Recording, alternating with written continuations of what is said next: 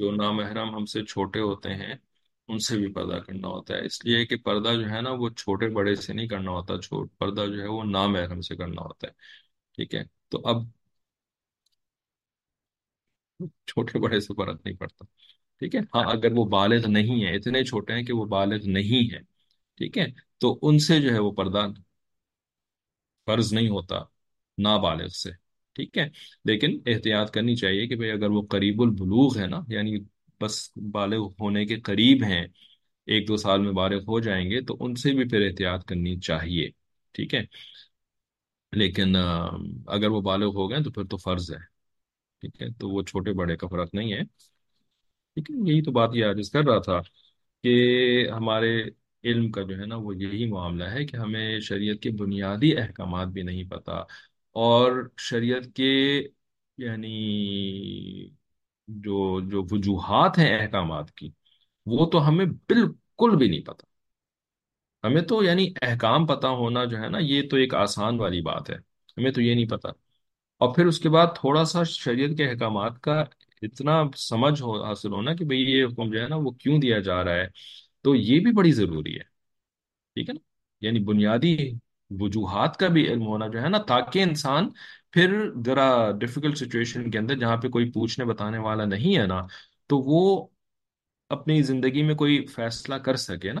ہر وقت تو نہیں کوئی بتانے والا آپ کے پاس موجود ہوتا، ٹھیک ہے؟ تو اس کے لیے نا پھر شریعت کے احکامات کی کچھ بنیادی حکمتیں بھی انسان کو پتا ہونا بڑا ضروری ہوتا ہے، لیکن ہمیں نہیں پتا، ہمیں نہیں پتا۔ اچھا، اب آپ فرما رہی ہیں بنیادی علم میں کیا کیا آتا ہے؟ بنیادی علم کے اندر جو ہے نا وہ جتنے فرائض آپ کے اوپر آتے ہیں، ٹھیک ہے نا، ان کا علم حاصل کرنا، اور جو اللہ تعالیٰ نے منع کیا ہے جن چیزوں، جن کو حرام کہتے ہیں، ٹھیک ہے نا، یہ دو چیزیں جو ہے نا ان دونوں کا علم، فرائض کا اور منکرات کا۔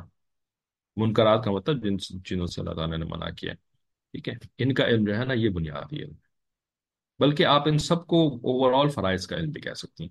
اب اس عاجز نے ایک لسٹ ترتیب دی تھی، وہ شاید آپ کی نظر سے نہیں گزری ہوگی کہ فرائض ہیں کیا، ٹھیک ہے؟ تو اس کے اندر جو ہے وہ بہت ہی چھوٹی سی ایک لسٹ ہے، لیکن الحمدللہ اللہ تعالیٰ نے توفیق دی کہ اس کے اندر جو ہے نا وہ ساری چیزیں کور ہو جاتی ہیں وتھ، یعنی کچھ ایگزامپلس کے ساتھ، کچھ مثالوں کے ساتھ ساری چیزیں کور ہو جاتی ہیں الحمدللہ۔ اس کے اندر علماء سے بھی چیک کروایا اس کو، تو وہ پھر آپ پڑھیے اگر آپ نے ابھی تک اس کو نہیں دیکھا ہے، ٹھیک ہے؟ گروپ کے اوپر بھی شیئر کر دیتی ہیں آپ، اگر ریسنٹلی آپ نے جوائن کیا تو آپ نے شاید اس کو مس کر دیا ہوگا۔ بہرحال مثالی بہو کی کلاس بھی شروع کرنی ہی ہے، تو شروع کرتے ہیں پھر اس کو۔ الحمد للہ وکفا وسلام علی عبادہ الذین اصطفى، اما بعد فاعوذ باللہ من الشیطان الرجیم، بسم اللہ الرحمن الرحیم۔ وامہ صدیقہ، اور اس کی ماں صدیقہ تھی، یعنی سچی تھی اور ہر لحاظ سے سچی تھی، صدیق تھی۔ تو سبحان ربک رب العزت عما یصفون وسلام علی المرسلین والحمد للہ رب العالمین۔ اللہم صلی علی سیدنا محمد وعلی آل سیدنا محمد وبارک وسلم۔ مثالی عورت کی کتاب میں سے ہم مثالی بہو کا عنوان اس کلاس کے اندر پڑھ رہے ہیں۔ پچھلی کلاس میں ہم نے ہم مثالی تو نہیں بلکہ بہو کی قسمیں پڑھ رہے تھے، ٹھیک ہے؟ حضرت نے یہاں پر جو ہے وہ 6 قسمیں بیان کری ہیں کہ بہویں اس طرح کی بھی ہوتی ہیں، ایسی بھی ہوتی ہیں، ایسی بھی ہوتی ہیں۔ تو یہ ساجد نے آپ کو بات بتائی تھی کہ یہ ساری اقسام جو ہے نا یہ ایسی نہیں ہے کہ بس کوئی انسان کسی ایک ہی قسم کا ہو سکتا ہے اور دوسری قسم کی کوئی صفت اس کے اندر نہیں ہو سکتی، بلکہ ایک انسان کے اندر ملٹیپل صفتیں بھی ہو سکتی ہیں، ٹھیک ہے؟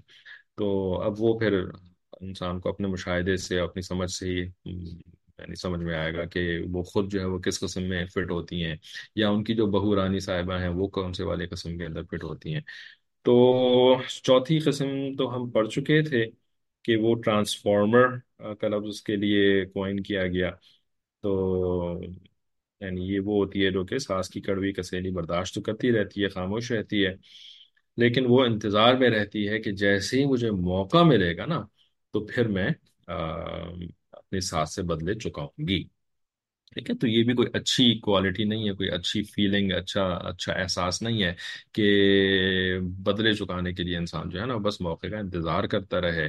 اور اصل میں بدلے چکانے کا مسئلہ بھی نہیں ہوتا، مسئلہ یہ ہوتا ہے کہ یعنی بدلہ چکانا تو جائز کام ہے. کسی نے آپ کے ساتھ جتنا برا کیا، آپ نے بدلے میں اتنا ہی برا کام کر دیا. ٹھیک ہے نا، تو اس کی تو گنجائش ہے شریعت کے اندر. لیکن جو اس کیفیت میں ہوتا ہے نا، تو وہ پھر برابر سرابر کا بدلہ لے ہی نہیں سکتا. تو جب اس کو اپر ہینڈ ملے گا، تو پھر وہ تو آگے بڑھ کر کے جو ہے نا پھر وہ ظالم والی پوزیشن اختیار کر لیتا ہے. ٹھیک ہے، اور پھر وہ برابر بدلہ نہیں لیتا، بلکہ بہت اس کے اندر حد سے آگے بڑھ جاتا ہے. تو اس وجہ سے یہ صورت جو ہے نا وہ بالکل بھی ایسی نہیں ہے کہ جس کے اوپر جو ہے وہ ہم اپنے آپ کو مطمئن کر سکیں گے چلو میں بھی اسی طریقے کی بہو بن جاتی ہوں. ام، آپ پھر سے بھیج دیں وہ لسٹ، میں شاید بعد میں ایڈ ہوئی تھی. انشاءاللہ ٹھیک ہے، بھیج دیں گے. ویسے ہم اکثر جو ہے نا وہ لسٹ واٹس ایپ کے اسٹیٹس کے اوپر لگاتے رہتے ہیں تاکہ لوگ جو ہے وہ ویسے بھی دیکھتے رہیں اس کو. Anyway، پانچویں قسم، انڈفرنٹ ڈاٹر ان لا. یہ وہ ہوتی ہے کہ جس کو اپنی تعلیم پہ ناز ہوتا ہے اور وہ سمجھتی ہے کہ میرا خاوند میری مٹھی میں ہے. She is involved in herself and does not like interacting with husband's family. ٹھیک ہے، تو یہ پھر کیا بنی یہ والی بہو؟ یہ بہو جو ہے نا یہ بنی جس کے پاس بنیاد موجود ہے. ٹھیک ہے، کیونکہ پہلی قسم جب ہم پڑھ رہے تھے کلاس میں بہو کی، تو اس میں آپ کو بتایا تھا کہ یس آنٹی موڈ کے اندر جو بہو ہوتی ہے وہ ہوتی ہے جس کا اپنی کوئی بنیاد نہیں ہوتی. بنیاد کس بنیاد پہ بنتی ہے؟ بنیاد کیسے بنتی ہے؟ علم کی، علم سے بنتی ہے بنیاد. ٹھیک ہے، اب علم جو ہے وہ دو قسم کا ہوتا ہے، ہمیشہ سے علم دو قسم کا رہا ہے. ایک ہوتا ہے علم نافع، اور ایک ہوتا ہے علم ضار، نقصان پہنچانے والا علم. ٹھیک ہے نا؟ تو اگر علم نافع ہے تو اچھی بنیاد ہے، اور اگر علم ضار ہے تو بری بنیاد ہے. لیکن بنیاد علم سے بنتی ہے، چاہے اچھا علم ہو چاہے برا علم. ٹھیک ہے، تو اب یہ جو پانچویں قسم ہے، تو ظاہر ہے کہ یہ نقصان پہنچانے والا علم اس نے حاصل کیا ہوا ہے. ٹھیک ہے، تو اس وجہ سے جو ہے نا یہ بڑی ٹھوس بنیادوں کے اوپر جو ہے نا پھر وہ آ، دوسروں کو ہی خالی نہیں بلکہ اپنے شوہر کو بھی جو ہے نا وہ اپنی مٹھی کے اندر رکھتی ہے، اور اپنے تگنی کا ناچ نچاتی ہے، جو بھی آپ اس کو کہہ دیں. تو وہ خاوند کو اپنے ساتھ مصروف رکھتی ہے اور خاوند کی فیملی کے ساتھ میل جول کرنا پسند نہیں کرتی. ٹھیک ہے، تو یہ انفارچونیٹلی آج کے دور کے اندر اس کا مشاہدہ بہت عام ہے. ٹھیک ہے، یہ خاص طور پہ ان گھرانوں کے اندر ہوتا ہے کہ جہاں پہ جو ہوتے ہیں نا وہ کچھ بھولے بھالے سے ہوتے ہیں یا بیوقوف سے ہوتے ہیں. ٹھیک ہے، یا وہ اتنے اسٹرانگ پرسنالٹی کے مالک نہیں ہوتے ہیں. جبکہ اس کے برعکس جو بیگم صاحبہ ہوتی ہیں تو وہ بہت اسٹرانگ پرسنالٹی کے مالک ہوتی ہیں، اور خوب سا انہوں نے تعلیم حاصل کری ہوئی ہوتی ہے، لارڈ میکالے والی تعلیم. ٹھیک ہے، تو جب وہ تعلیم حاصل کری ہوتی ہے اور پھر وہ شوہر صاحب جو ہیں وہ تھوڑے بیوقوف سے ہوتے ہیں، تو پھر جو ہے نا یہ شوہر کو یعنی کیا کہتے ہیں اس کو اردو زبان میں ایک محاورہ ہے نا، ایک ٹانگ پہ کھڑا رکھتی ہیں. ٹھیک ہے نا، یعنی بیٹھنے نہیں دیتی پھر یہ بیوی اس کو مستقل کام کے اندر لگا کر کے رکھتی ہے، چاہے گھر کے اندر کا کام ہو چاہے گھر کے باہر کا کام ہو، چاہے کچھ بھی ہو، بچوں کو سنبھالنا ہو یا جو بھی ہو، ہے نا. تو وہ اور بیسیکلی مقصد کیا ہوتا ہے اس کا کہ یہ جو ہے نا وہ اس کے پاس اتنا وقت ہی نہ باقی بچے کہ یہ اپنے ماں باپ کے ساتھ اور اپنے جو سگے دوسرے رشتے دار ہیں ان کے ساتھ جو ہے نا یہ وقت لگا سکے. ٹھیک ہے، اور یہ ایسی ہوتی ہے کہ پھر جو ہے نا یہ ایک اس طرح سے کرتی بھی ہے، اور جب اس کو موقع ملتا ہے دوسروں کے سامنے بات کرنے کا تو ایسے اپنے جو ہے نا وہ فضائل گنواتی ہے، اور ایسے اپنے جو ہے نا وہ آسمان و زمین کے قلابے ملا کر کے اپنی تعریفیں کرتی ہے، اور ایسے اپنے آپ کو مجبور اور مظلوم ثابت کرتی ہے کہ جیسے کہ یعنی آپ سر کھجاتے رہ جائیں کہ یار نہ دیکھنے میں تو معاملہ بالکل اس کے برعکس ہے، لیکن ایسے جو ہے وہ یعنی یہ اپنے فضائل گنوا رہی ہیں. ٹھیک ہے، تو لوگ جو ہے نا پھر وہ بس خاموش رہتے ہیں، وہ کچھ نہیں بول سکتے. ٹھیک ہے نا؟ تو یہ سارا کا سارا جو یہ اتنی بنیاد کہاں سے آئی ہے اس کے اوپر، اس کے اندر کہاں سے آئی ہے؟ کہ اس نے خوب جو ہے نا وہ کافروں کی اور شیطانوں کی بنائی ہوئی تعلیم حاصل کری ہوتی ہے۔ ٹھیک ہے، اسی تعلیم کی ہی بنیاد پر تو پہلے تو انہوں نے تعلیم دلوائی نا پورے انسانیت کو، اپنے سسٹم کے اندر تعلیم دلوائی۔ اب جب تعلیم حاصل کر لی، اب انہوں نے اگلا مرحلہ جو ہے نا اس کے اوپر فل فوکس کے ساتھ کہ اب عورت کو جو ہے نا گھر سے باہر نکالو، اور اس کو جو ہے نا وہ سڑکوں کی زینت بناؤ، دفتروں کی زینت بناؤ، بازاروں کی زینت بناؤ۔ ٹھیک ہے نا؟ بازاروں کی زینت شاپنگ کرنے کے لیے نہیں، بلکہ جو شاپ ہے نا اس کی اس سائڈ پہ بیٹھنے کی، کیونکہ جو جاہل عورتیں ہوتی ہیں وہ بھی تو بازار جاتی ہیں نا، بازار کی زینت بنتی ہیں۔ ہیں؟ نہیں، جو عالمہ عورت ہوتی ہے نا، علم والی عورت ہوتی ہے، عالمہ سے میری مراد دین کا علم نہیں بلکہ دنیاوی، تو وہ پھر بازار کی زینت بنتی ہے، کا مطلب یہ ہے کہ پھر وہ یعنی سیلر سائٹ پہ بیٹھتی ہے۔ ٹھیک ہے؟ اسی طریقے سے دفتروں کے اندر بھی جو ہے نا وہ یعنی جاب کر رہی ہوتی ہے، اور پھر ظاہر ہے پھر اس کو پھر تنخواہ مل رہی ہوتی ہے، اور یہ اچھی خاصی ایک انڈیپینڈنٹ عورت ہوتی ہے۔ اب اس نے جو ہے وہ کسی کو کہاں خاطر میں لے کر کے آنا ہے؟ تو یہ پانچویں قسم ہے، indifferent daughter in law, me myself and I. ٹھیک ہے نا؟ اچھا، اس کے بعد پھر جو ہے وہ چھٹی قسم، بلی ڈاٹر ان لا، کہ یہ گھر میں تو رہتی ہے مگر اپنی ساس کے بارے میں جانتی ہے کہ وہ اتنی لکھی پڑھی نہیں ہے یا اتنی ذہین نہیں ہے، تو یہ اس کو چھوٹی چھوٹی باتوں پر طنز کرتی رہتی ہے، باتیں کرتی رہتی ہے، سناتی رہتی ہے، اور یہ چاہتی ہے کہ ساس کا اپنے بیٹے کے ساتھ زیادہ رابطہ ہی نہ ہو، اور پوتے پوتیوں کے ساتھ تو بالکل ہی رابطہ نہ ہو، اور بعض اوقات اپنے خاوند کے سامنے بھی اس کی ماں کے بارے میں یہ کومنٹس پاس کر دیتی ہے۔ اس کو کہتے ہیں بلی ڈاٹر ان لا۔ ٹھیک ہے؟ یعنی عام تصور تو ساس کا یہی ہے نا کہ ساس ہی بلی ہوتی ہے، لیکن دنیا کے اندر یہ نمونے بھی موجود ہیں۔ اب کتنی تعداد میں ہیں یہ تو ہم نے کوئی اسٹیٹسٹکس تو نہیں کوئی ریسرچ تو نہیں کری ہوئی ہے، لیکن ایسا بھی ہوتا ہے کہ ساس، بھائی ساس بھی تو ایک انسان ہے نا، تو جس طریقے سے بدھو انسان جو ہے وہ، کوئی بہو بدھو ہو سکتی ہے نا، کوئی شوہر بدھو ہو سکتا ہے، تو ایسا تو نہیں ہے کہ ساس بننے کے بعد بدھو پن جو ہے وہ آپ کا ختم ہو جائے گا، ہے نا؟ بھائی اگر آپ بدھو ہیں تو آپ ساس بن کر کے بھی بدھو ہی رہیں گی۔ ٹھیک ہے؟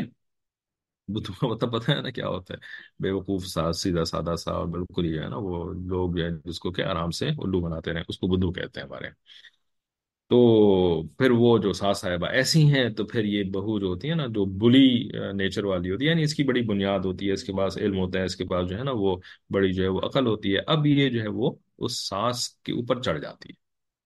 ٹھیک ہے؟ تو اس کو جو ہے وہ بلی ڈاٹر ان لا کا لقب دے دیا انہوں نے۔ ٹھیک ہے جی، تو یہ ہو گئی 6 قسمیں۔ ٹھیک ہے، ان قسموں کے اوپر اگر کسی کو کوئی سوال ہو تو پوچھ سکتے ہیں۔ ان 6 قسموں میں سے ایک قسم ایسی تھی کہ جس کو کہ نا ایک آئیڈیل بہو کہا جا سکتا ہے، وہ غالباً کون سی تھی؟ تیسری قسم تھی، ہے نا؟ Conflict daughter in law. یہ بچیاں اسٹرانگ ول پرسنالٹی کے مالک ہوتی ہیں، اور یہ اپنی زندگی کو اچھی طرح مینج کر لیتی ہیں، ساس کے ساتھ بھی اچھا برتاؤ رکھتی ہیں، مگر اس دوران وہ اپنی زندگی کی حقیقتوں کو بھی نہیں بھولتی ہیں۔ عام طور پر ایسی بہو کی زندگی کامیاب گزرتی ہے۔ تو جو تیسری قسم ہے نا یہ ہے پازیٹیو بہو والی قسم۔ اچھا، تھوڑی دیر کے سارے اس کو بریک لینی پڑے گی، ذرا شاید والد صاحب بلا رہے ہیں۔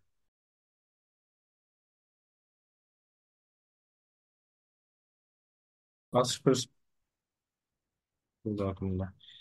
ام، اگلا ٹاپک، بہو کے لیے سنہری اصول۔ ان کو پڑھنے سے پہلے کسی نے ذرا میسج لمبا لکھ دیا ہے، تو وہ جو آپ سوال ہے تو کلاس سے تو ویسے ریلیٹڈ نہیں ہے، لیکن ہم ان ریلیٹڈ سوال بھی لے لیتے ہیں کلاس کے اندر، تو بس زیادہ تفصیل میں جائے بغیر اتنا آپ کا سوال پڑھ لیتے ہیں، دوسروں کو بھی پتہ چل جائے کہ آپ کیا پوچھ رہی ہیں۔ کہ فرماتے ہیں کہ کسی نے مجھ سے پوچھا تھا کہ میری بیوی پردہ نہیں کرتی، بہت سمجھانے پہ کہتی ہے نہیں کرنی، تو میں اس کے ساتھ نہیں رہنا چاہتا، تو کیا طلاق دے کر چھوڑ دینا صحیح ہوگا؟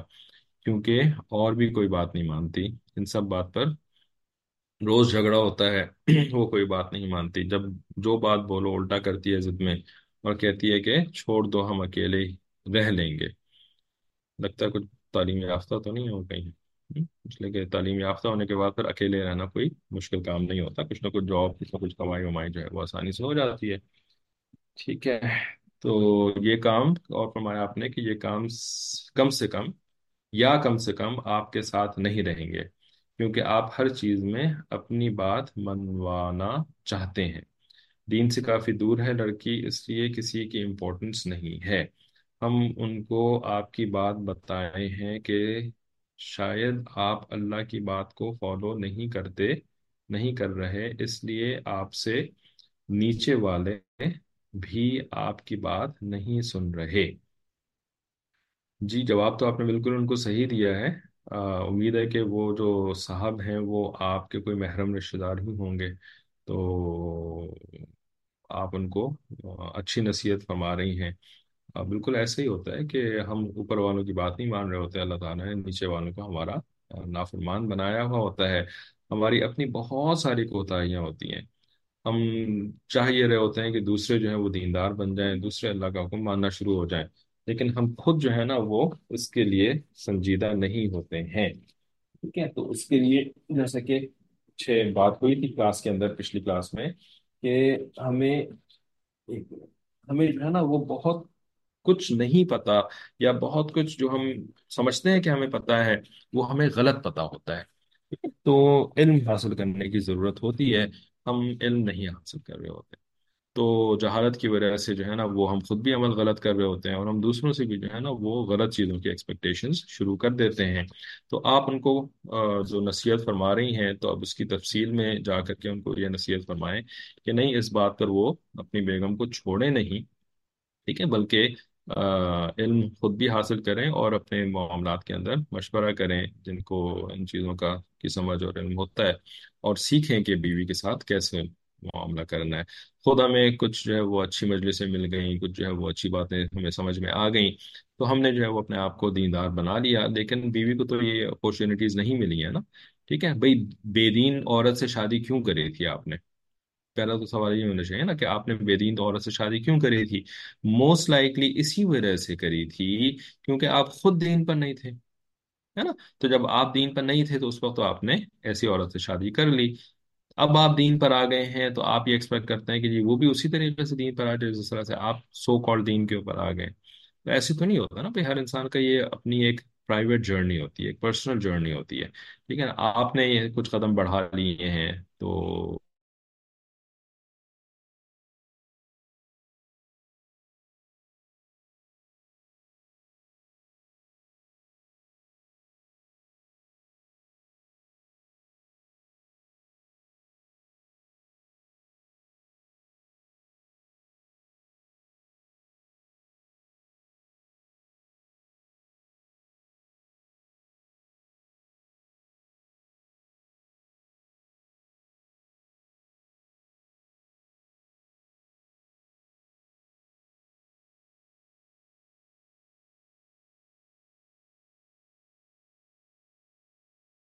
ایک دین پورا کا پورا ایک سوچ کا نظام ہے، ایک خاص انداز سے سوچنا، دنیا کو دیکھنا، معاملات کو دیکھنا، ٹھیک ہے نا؟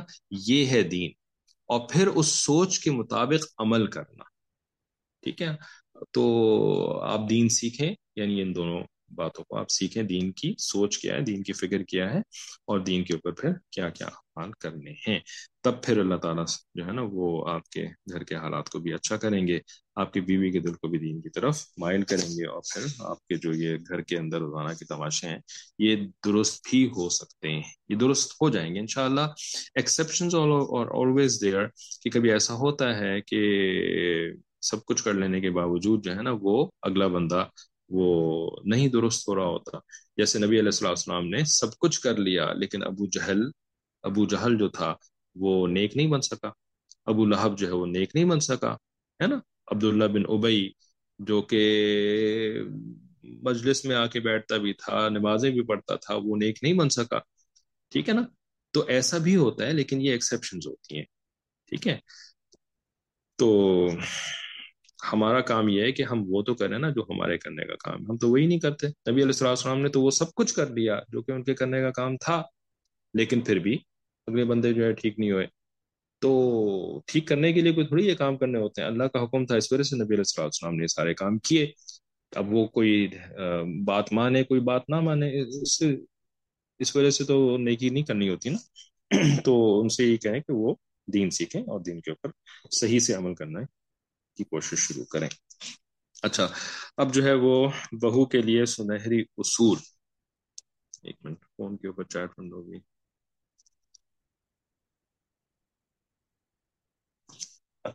تو فرماتے ہیں کہ سوال یہ پیدا ہوتا ہے کہ اس تعلق کو بہتر کیسے کیا جا سکتا ہے؟ ٹھیک ہے، اس تعلق کو بہتر کیسے کیا جا سکتا ہے؟ دیکھیں، ساس کے بارے میں ہم بہت ساری تفصیل جو ہے وہ پہلے پڑھ چکے ہیں، اور اس میں یعنی جو شاید غالباً حضرت نے 16 قسمیں ساس کی بیان کری تھی نا، تو ان ساری قسموں کو پڑھنے کے بعد ہم نے ایک کنکلوژن ڈرائیو کیا تھا۔ کسی کو آپ میں سے یاد ہے کہ ہم نے کیا کنکلوژن ڈرائیو کیا تھا 16 ساس کی قسمیں پڑھنے کے بعد؟ ٹھیک ہے؟ کسی کو کچھ یاد؟ جب ہم نے ساس کی 16 قسمیں پڑھ لی تھی نا، کہ کیسی کیسی جو ہے وہ ساسیں ہوتی ہیں، اور کیسے کیسے جو ہے وہ گھروں کے اندر ساسوں کی وجہ سے جو ہے وہ مشکلات پیدا ہو جاتی ہیں وغیرہ وغیرہ، ٹھیک ہے؟ تو پھر ہم نے ایک کنکلوژن کیا ڈرائیو کیا تھا؟ وہ یہ تھا کہ بھائی اگر کسی کو اللہ تعالیٰ نے اس نعمت سے محروم رکھا ہے نا، ٹھیک ہے، ساس والی نعمت سے کسی کو اللہ تعالیٰ نے محروم رکھا ہے، تو وہ اس کو کتنا شکر کرنے کی ضرورت ہے نا، ٹھیک ہے نا، اس کو کتنا زیادہ احسان مند ہونے کی اللہ تعالیٰ کی ضرورت ہے، اور اس کو ایک اچھی زندگی گزارنے کی ضرورت ہے، کیونکہ اللہ تعالیٰ نے اس کو اس ساس کی نعمت سے محروم رکھا ہے، ٹھیک ہے نا۔ لیکن اگر وہ عورت بھی جو کہ ساس سے محروم ہے یا ساس سے محفوظ ہے، وہ بھی جو ہے وہ ناشکری کرتی رہے، اور جو ہے وہ کبھی کسی اور سے کبھی شوہر سے جھگڑتی رہے، کبھی بچوں سے جھگڑتی رہے، کبھی کسی اور سے جھگڑتی رہے، ٹھیک ہے نا، تو کتنی بڑی نعمت کی وہ ناقدری کر رہی ہے، یعنی بن ساس کی زندگی گزار رہی تھی۔ کہنے کا مقصد یہ ہے کہ ایسا نہیں ہے کہ ساس جو ہے وہ کوئی واقعی کوئی بہت ہی بھیانک قسم کی چیز ہوتی ہے، لیکن کہنے کا مقصد یہ ہے کہ ہاں، واقعی جب ایک دوسری خاتون آپ کے گھر میں ہوتی ہیں جن کا کہ آپ کے گھر کے اوپر ایک ڈومینیٹنگ یعنی رول ہوتا ہے گھر کے اندر، تو ایک مشکل سچویشن پیدا ہو جاتی ہے گھر کے اندر، یہ کہنے کا مقصد ہے، ٹھیک ہے نا۔ یہ نہیں ہے کہ بھئی ساسوں کو جو ہے وہ بالکل ہی ڈائن بنا کر کے پیش کرنا، اور بہوؤں کو جو ہے وہ مظلوم بنا کر کے پیش کرنا، یہ بالکل مقصد نہیں ہے میرے اس انداز گفتگو کا، بلکہ صرف اتنا مقصد ہے کہ واقعی ایک مشکل سچویشن پیدا ہو جاتی ہے، ٹھیک ہے نا، اس سے ہم انکار نہیں کر سکتے، ٹھیک ہے، ہم اس سے انکار نہیں کر رہے کہ نہیں نہیں بس سب ٹھیک ہے اور تم نے خواہ مخواہ کی جو ہے نا وہ ایک کمپلیننگ ایٹیٹیوڈ اپنایا ہوا ہے۔ نہیں بھائی، ہے ایک مشکل سچویشن، ٹھیک ہے نا، بیکاز دو عورتیں جو ہیں وہ دونوں ناقص العقل ہوتی ہیں، بہو بھی ناقص العقل ہوتی ہے، ساس بھی ناقص العقل ہوتی ہے، دونوں جو ہیں وہ جذبات سے مغلوب ہوتی ہیں۔ ناقص العقل ہونے کا مطلب کیا ہے کہ جذبات سے مغلوب ہوتی ہیں، کیونکہ اللہ تعالیٰ نے دونوں کو جذبات دیے، دونوں کو عورت بنایا ہے، تو اب یہ دونوں جو ہے نا وہ ایک چھت تلے جو ہے وہ بہت مشکل ہو جاتی ہے ان کے لیے اچھے سے گزارا کرنا، ٹھیک ہے۔ تو اب بندہ کرے تو کیا کرے، ٹھیک ہے نا، جب ساس ہے اور گھر کے اندر ہی ہے، تو اب وہ کیا کرے، بہو کیا کرے؟ کیا وہ اپنی ساری زندگی جو ہے وہ ناشکری میں گزار دے، ساری زندگی جو ہے وہ کڑنے میں گزار دے، ساری زندگی جو ہے نا وہ لڑنے میں گزار دے، ساری زندگی جو ہے وہ اپنی ضائع کر دے، کہ بھئی اگلی زندگی بغیر ساس کے خرید کے لے کر کے آؤں گی، اگلی زندگی جو خرید کے لے کے آؤں گی نا اللہ تعالیٰ سے، تو وہ بغیر ساس والے پیکج خریدوں گی میں، اس والی زندگی میں مجھ سے غلطی ہو گئی، مجھے جو ہے نا وہ یعنی ساس والا پیکج جو ہے وہ ناؤز باللہ ثم ناؤز باللہ ثم ناؤز باللہ، فرشتوں نے مجھے دھوکہ دے کر کے ساس والا پیکج بیچ دیا، جس پیکج میں ساس بھی موجود تھی۔ Next time I will make sure کہ میں بن ساس والا پیکج خریدوں۔ کیا ایسا ہو سکتا ہے؟ کیا ایسا آپ کا کرنے کا ارادہ ہے کہ اس دنیا اس زندگی کو جو ہے وہ برباد کر دو؟ اور اگلی زندگی میں پھر بغیر سانس کے؟ ایسا تو نہیں ہو سکتا نا؟ کیا ہو سکتا ہے ایسا؟ ایسا آپ کر سکتی ہیں؟ نہیں، ایسا تو نہیں کر سکتی. بس ایک ہی زندگی ہے بھائی. جب قبر میں چلے جائیں گے تو وہاں سے واپسی ممکن نہیں ہے. تو اب کیا کامن سینس اور بہت ہی آسان سے سا ایک آپ کے سامنے راستہ نہیں آتا کہ بھائی اسی زندگی کو اچھا بنانے کی کوشش کرو. رائٹ. اور یہ دیکھو کہ کہیں میں نے میری غلطیاں تو نہیں ہے کہ جس کی وجہ سے جو ہے وہ ایک گھر کے اندر اتنا برا ماحول پیدا ہو گیا ہے. تو اپنی غلطیوں کی اصلاح کرنے کی کوشش کرو. اور ساتھ ساتھ جو ہے وہ دوسرے کی جو غلطیاں ہیں ان کو ان کے ساتھ ڈیل کرنے کی کوشش کرو. ٹھیک ہے. تو اس کے لیے جو ہے نا وہ پھر وہی بات علم حاصل کرنا ہوتا ہے. اس کے لیے علم حاصل کرنا ہوتا ہے کہ بھئی کیا کیا غلطیاں میری ہو سکتی ہیں جن کی میں اصلاح کروں. اس کے لیے علم حاصل کرنا پڑے گا. غلطیوں کا ادراک کرنے کے لیے علم لازمی ہوتا ہے. اسی طریقے سے دوسرا بندہ جس کو کہ میں درست نہیں کر سکتی، وہ تو دوسرا انسان ہے اور وہ ہے بھی عمر میں مجھ سے بڑا، اس کی تو میں تربیت بھی نہیں کر سکتی. اولاد کی تو چلو تربیت میں کر سکتی ہوں، اپنے سے بڑی عمر کی ایک دوسری عورت کی تو میں تربیت بھی نہیں کر سکتی. تو اب کیا کروں میں؟ بھائی اس کی غلطیوں کے ساتھ مجھے مینج کرنا ہے نا. ٹھیک ہے. تو اس کے لیے بھی علم حاصل کرنا ہوگا.